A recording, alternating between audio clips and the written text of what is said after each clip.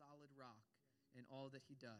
In Jesus' name, we pray this blessing over them, and we pray, amen. Amen. Let's celebrate.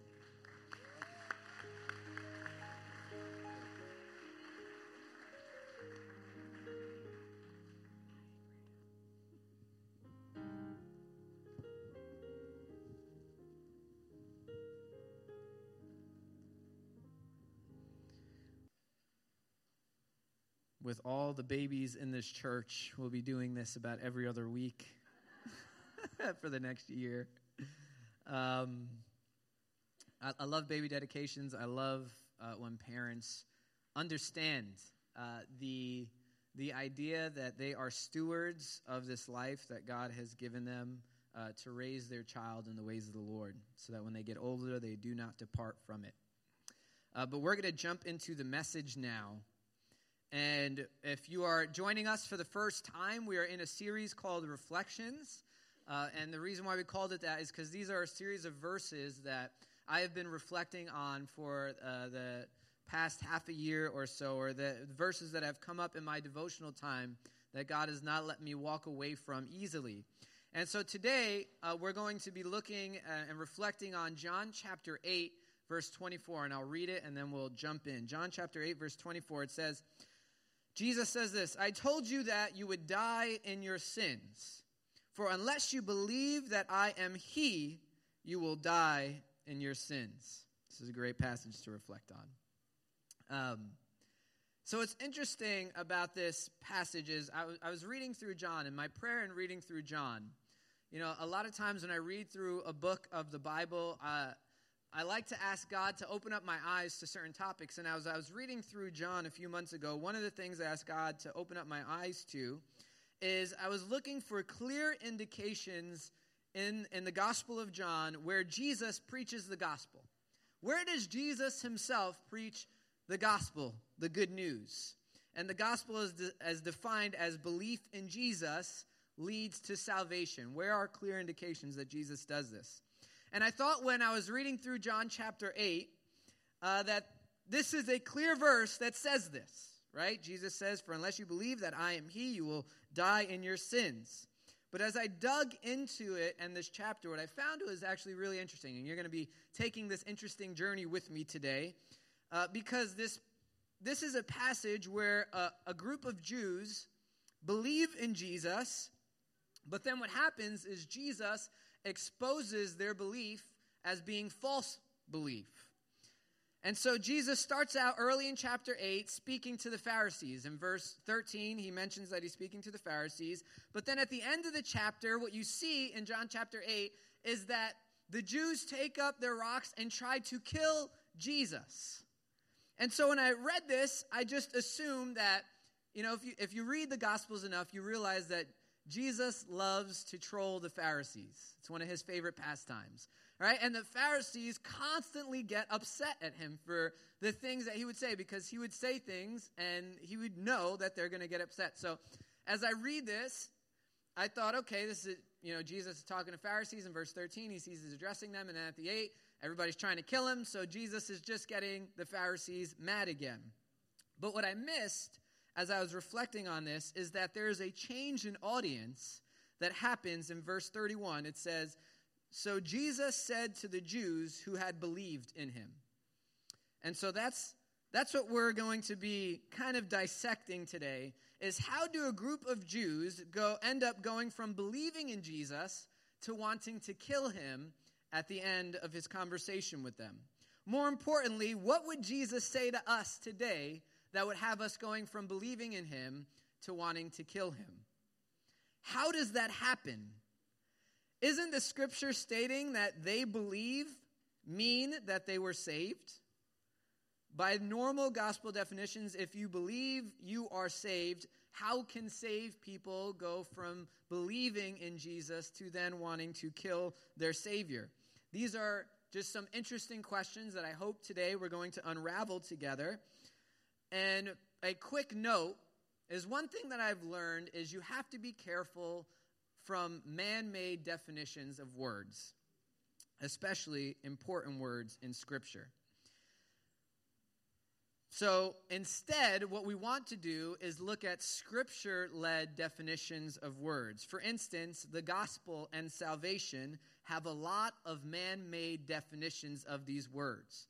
And so what I want to do is look at what are scripture-led definitions of these words, because I think a lot of man-made definitions that are applied to these words, the gospel and salvation, actually fall apart in this text, which is why it's going to be exciting to read about it. And so I gave you a quick overview, but let me give you some context into what is happening here, and we'll jump into some more scripture. So here we are. Jesus is talking in the beginning of the passage to a group of Jews that also have some Pharisees in it. The dialogue starts in verse 12. We're not going to read it. From verse 12 through 30, Jesus focuses on explaining who he is. He says things like, I am the light of the world. I am sent by my Father. And then in verse 24, what we read, if you believe that I am he, what Jesus was doing in this passage particular is he was using the play on words that he explicitly says at the end of John, where he says, I am the I am. Essentially, he was calling back to the burning bush where Yahweh reveals himself to Moses as the I am. And so Jesus is saying, I am the light of the world. I am sent by the Father, but I am really the I am. And so he is explaining who he is. And then in verse 24, this is the crux of the entire passage. He says, believe in me, and you will not die in your sins. And so verse 30 ends with saying this, many believed in him. A lot of the Jews that he was speaking to, he tells them who he is. He's the light of the world. He's sent by the Father. He is the I am. And what happens? They believe in him. But then Jesus changed direction. He's not talking to everybody. He essentially then directs the rest of his conversation to those who believe in him. And the rest of the chapter, he speaks to this group, and he begins to make two clear distinctions that we're going to talk about. And those two clear distinctions are the difference between slavery and freedom and truth and lies. And in that, Jesus explains what true salvation is. So what makes people going from believing in Jesus to wanting to kill him when he's done talking to them? And that's what we're going to start reading. So we pick up in verse 31, where Jesus now directs his conversation to the Jews who believe in him. And you can read along on the screens here, starting in verse 31. It says, so Jesus said to the Jews who had believed him, if you abide in my word, you are truly my disciples. And you will know the truth, and the truth will set you free. They answered him, we are offspring of Abraham. I didn't choose this passage because of Abraham today, but it works. And have never been enslaved to anyone. How is it that you say you will become free? Jesus answered them, truly, truly, I say to you, everyone who practices sin is a slave to sin. The slave does not remain in the house forever. The Son remains forever. So if the Son sets you free, you will be free indeed. I know that you are offspring of Abraham, yet you seek to kill me because my word finds no place in you. I speak of what I have seen with my Father, and you do what you have heard from your father. So Jesus, we're going to stop there for now. Jesus says, you must believe, but you must also abide. You must believe, but you must also abide. In verse 24, he says, believe. In verse 31, he says, if you abide in my word, you are truly my disciples. What does abide mean? Abide means to remain and obey. Now, if I was a Pentecostal preacher back in the day, I would say this with me, remain and obey. Turn to your neighbor and say, remain and obey. Right? You must remain and obey for the truth to bring freedom. See, what happens is belief opens the door for you to remain and obey. When you abide, when you remain and obey, knowledge of the truth, knowledge of Jesus, of God, of his love, of your sin will come to you and it will set you free. But the Jews have an issue with this. Their issue is that they don't like the implication that they are slaves. Think about it. Have you ever had somebody just completely insult your culture before? Now, I know in today's day and age, no one has ever had that happen. Right? Everybody is ready to throw down as soon as somebody insults your culture. You know, go on Twitter whenever it happens publicly. There is, the outrage culture goes wild, right? Everybody is ready to pretty much fight at the drop of the hat if there are triggers at this point. Now, unfortunately, since I'm a white dude, I'm not allowed to get mad when people insult my culture, but that is a different story. All right, that was like, can we laugh at that one? Yeah, you can laugh at that one. But imagine somebody comes in and they just start, insulting where you came from, right? You can, any insult you make, you're insulting my people because I have people, I'm Lebanese, I'm Puerto Rican, I'm Polish, and I'm Italian. So I got most of the continent covered.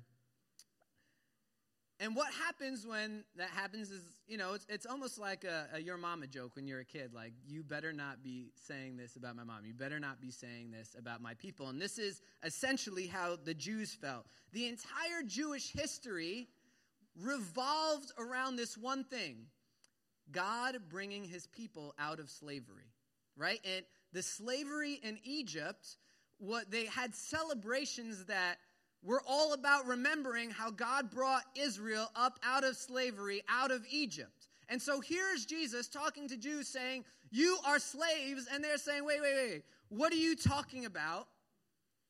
How dare you call us slaves? Our entire history is about how we are no longer a people of slavery because of what our father did in Egypt. But what Jesus was talking about was not a physical slavery here. He was talking about a spiritual slavery. When we are captive to our desires and our wants.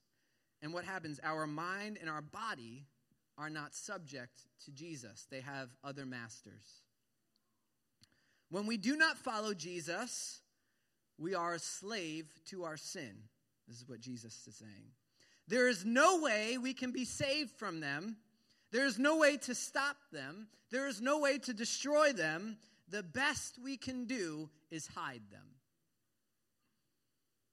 Without Jesus, we are bound in slavery to sin. Now, how do you know if you are a slave to sin? Here are some indicators. My actions are governed by my desires. You ever not want to do something, but you cannot stop the crazy desire to do it?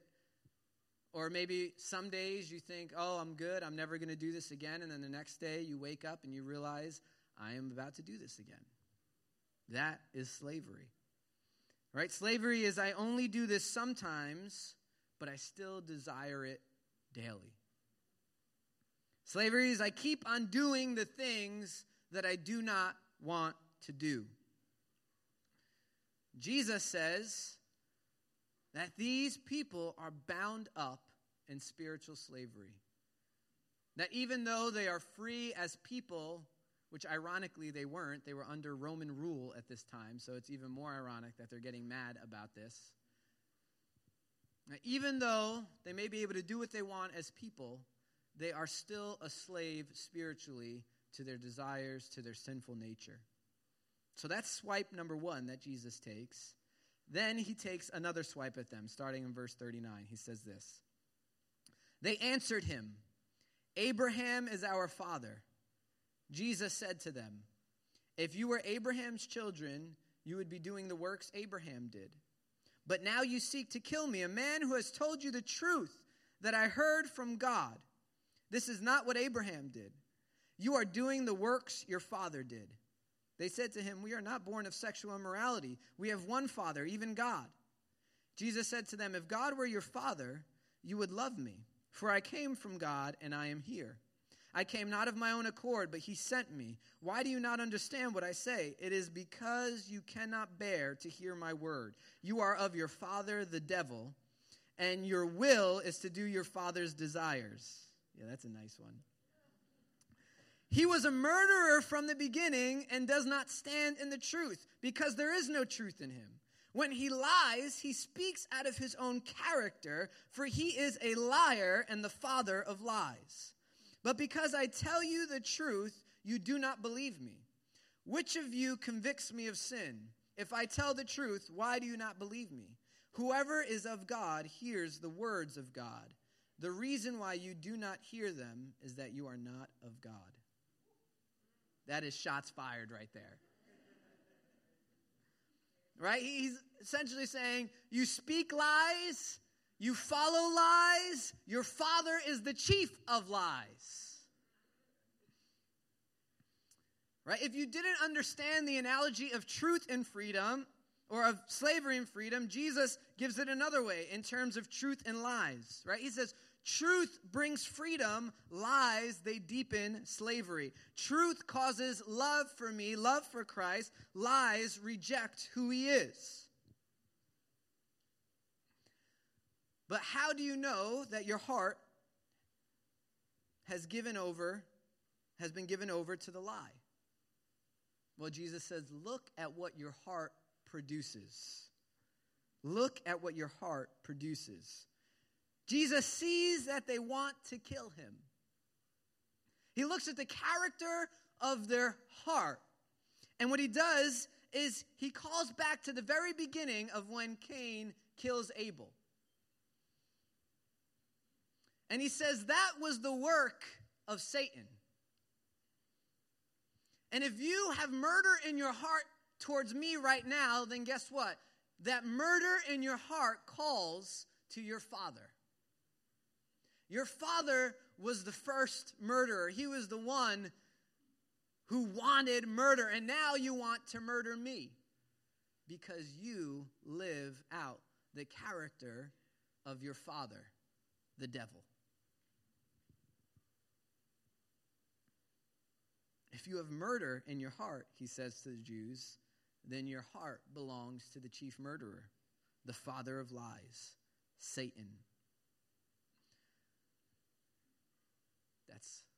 That's tough. Jesus, he comes at them hard. But what's interesting is this. Then as I was reflecting on this, I started to ask myself, what are the works of the enemy that my heart are prone to?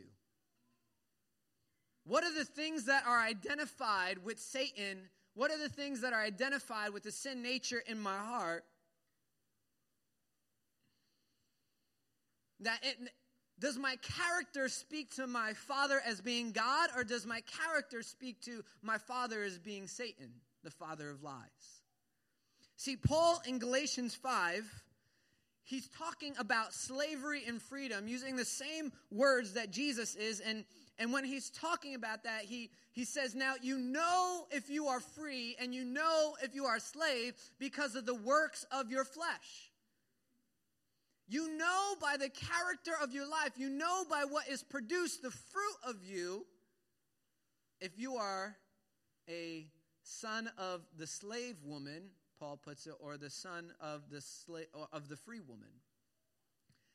And these are the ways that he identifies slavery and freedom. In chapter 5, verse 19, he says, now the works of the flesh are evident: sexual immorality, impurity, sensuality, idolatry, sorcery, enmity, strife, jealousy, fits of anger, rivalries, dissensions, divisions, envy, drunkenness, orgies, and if I missed anything, he says, and things like these. So if you're like, he didn't say, stabbing somebody, well, things like these. Like he didn't say I couldn't cut someone off and give him the finger while I'm doing it. Things like these, Things like these. Just remember that. Right? So what Jesus does is he identifies their heart that is producing the fruit that comes from the character of Satan, of the devil. And what Paul here gives us a more expanded list of how can you identify if you are the slave, if your father is the father of lies. Well, look at the character of what your heart produces, of the desires of the fruit of your life, and then look at that and be able to say, well, do I give myself over to Satan? Is he my father, or is my father God?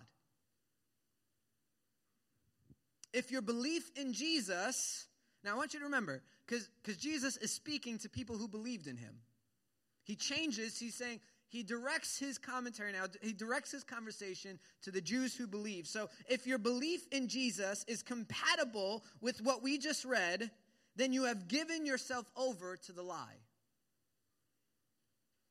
If those things do not cause repentance, then you follow the liar with the capital L. Your father is Satan. Some of you ready to kill me right now. See, walking in lies means walking in the character of the liar. It will blind us from the truth. I think the question that we have to ask ourselves if we believe in Jesus is, have we given into slavery? Or as Jesus puts it, are we going to die in our sins? See, the liar, the capital L, the liar, will tell us that it is not possible to change. But Jesus says that all things are possible. Right? The liar will change the definition of the gospel in our head to keep us away from God, away from abiding. We'll say all you need to do is believe, but in James it says even the demons believe and tremble. The liar will cause anger when we hear the truth. Well, not preaching with enough grace. Well, that wasn't very nice. These are true complaints. Right? The liar will live out his character in our hearts. This is what he does.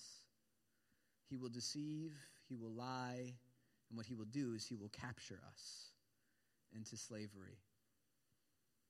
And he will put blinders over our eyes so we do not see the destruction that we walk into. See, the question then is, what lies have you believed about yourself? What lies have you believed about Jesus? If there is sin that you have given yourself over to, then there is a lie that you have believed. If there is sin that you have given yourself over to, then there is a lie that you have believed. Is the lie that Jesus doesn't mind? Oh, he'll understand when he sees me. You know, me and Jesus have a special connection. He understands.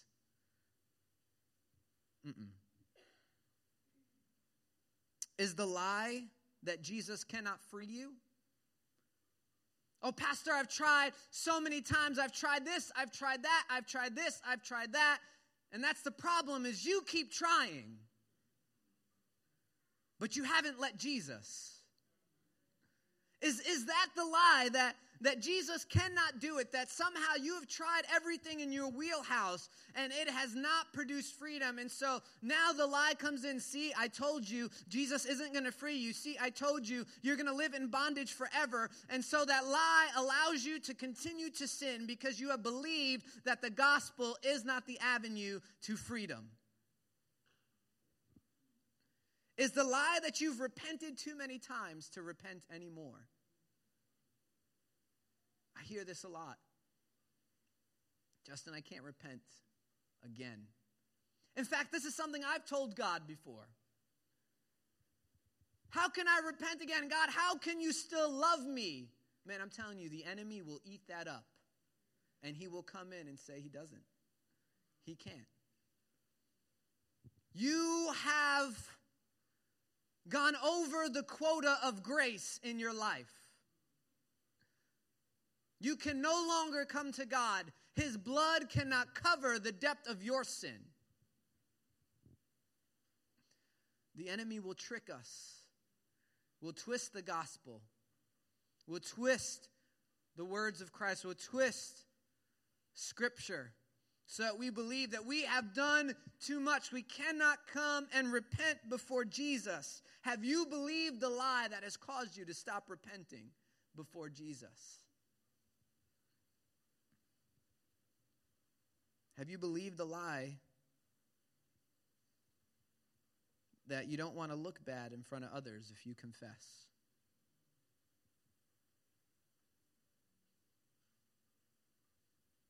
Have you believed the lie that it is more important what other people view about you than what Jesus views about you?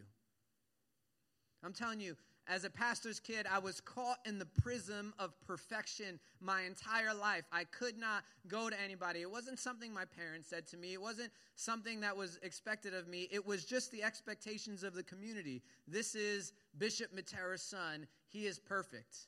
You know, I remember parents would tell their kids, like, who is going? Is Justin going? Yes, you can go. And I remember thinking, if you only knew. If you only knew. Right? But that built a prison around me that I could not confess because there was this mask of perfection that could not be shattered in front of people. And what I realized in my day of freedom was that it mattered more what Jesus thought of me on the day of judgment than what a friend or a person thought of me here on earth.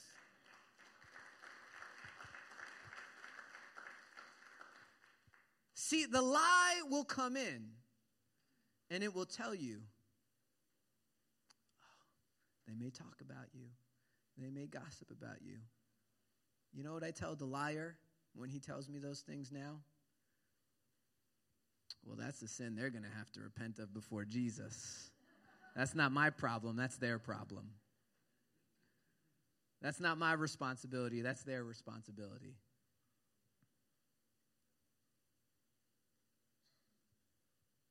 Is the lie that God can't love you anymore. Man, how often I've spoken with believers, and at the root of what they're saying to me of why they have continued in their sin is because they do not believe that God truly loves them anymore. Right? There has been a moment of clarity, a moment of you have done well, and then you have fallen back into something, and how can God still love me when I have done this? See, the thing about God's love is it came wide open to who we are, where Scripture says that He died while we were still sinners.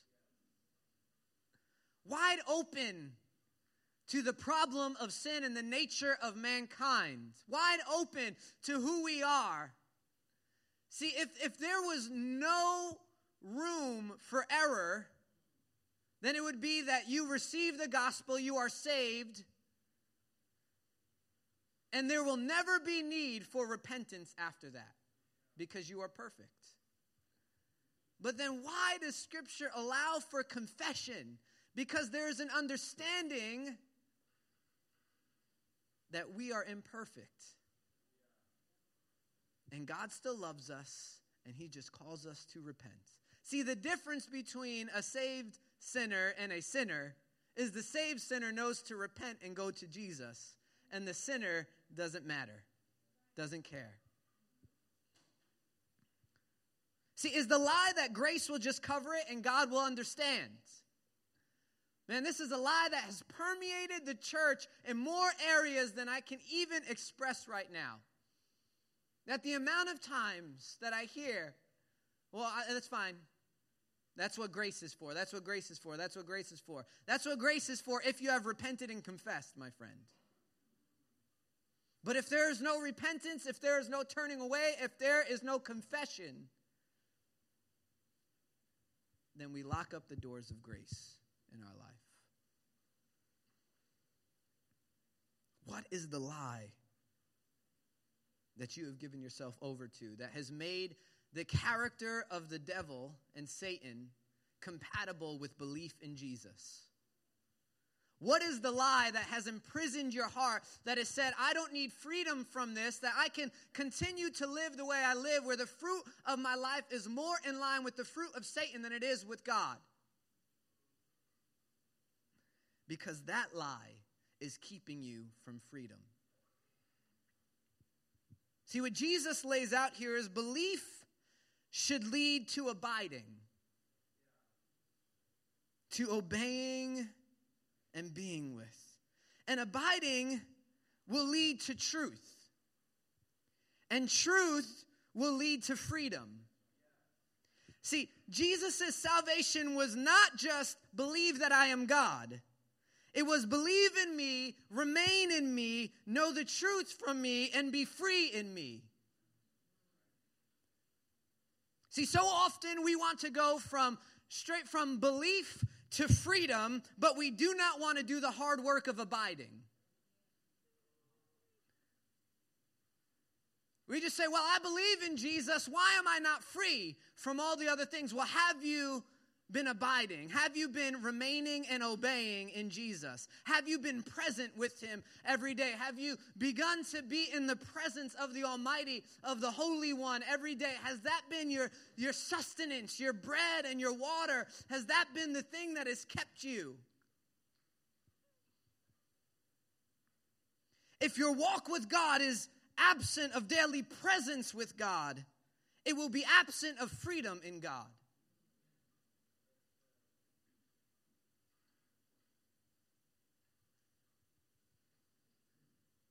If your walk with God is belief and then being mad about not having freedom, the question is, did you abide? Did you remain? Did you persevere? Did you run the race? Did you fight the good fight?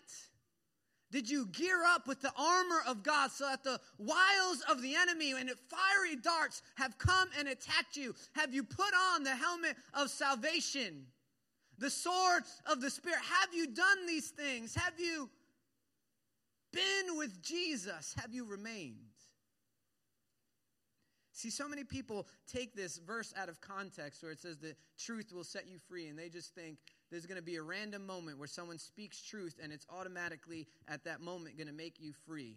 But what Jesus says here is first you have to abide, and when you abide in me, what happens? The truth of Jesus, the knowledge of Jesus, of who you are in him, of being a son in him, of being a daughter in him, of what slavery to sin is, of what your nature is like and what Jesus has done on the cross, the truth of the gospel and of salvation, the wrath of God and the grace of God, those things begin to come alive in your heart. And that truth will begin to unlock the chains that have shackled your feet and your arms and your body from being free in Jesus. Jesus is saying, believe in me, remain in me, know me, be free in me.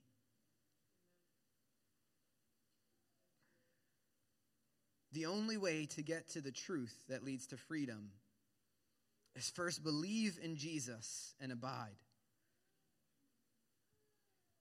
He is the cure so that we do not die in our sins. See, many have believed, but few have learned to abide. Church, we have to make a commitment to abide.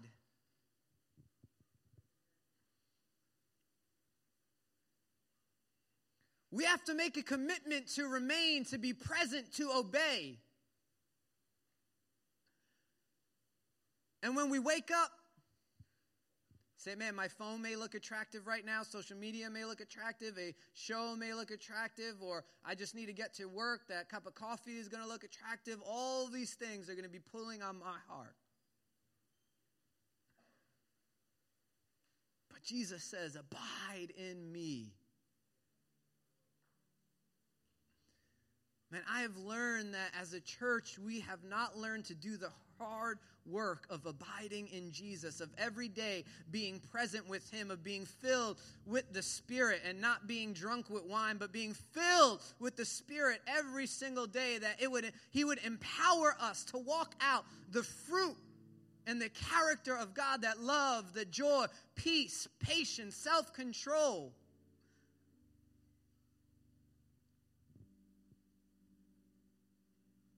Jesus is not calling us just to believe. He calls us to remain and to obey. And when we do that, the powerful truth of who he is, of what the scriptures proclaim, will hit our hearts. And we will begin to see freedom after freedom after freedom after freedom. Can you stand with me? Father, I thank you that you call us to abide. To be with you. That you will change our life.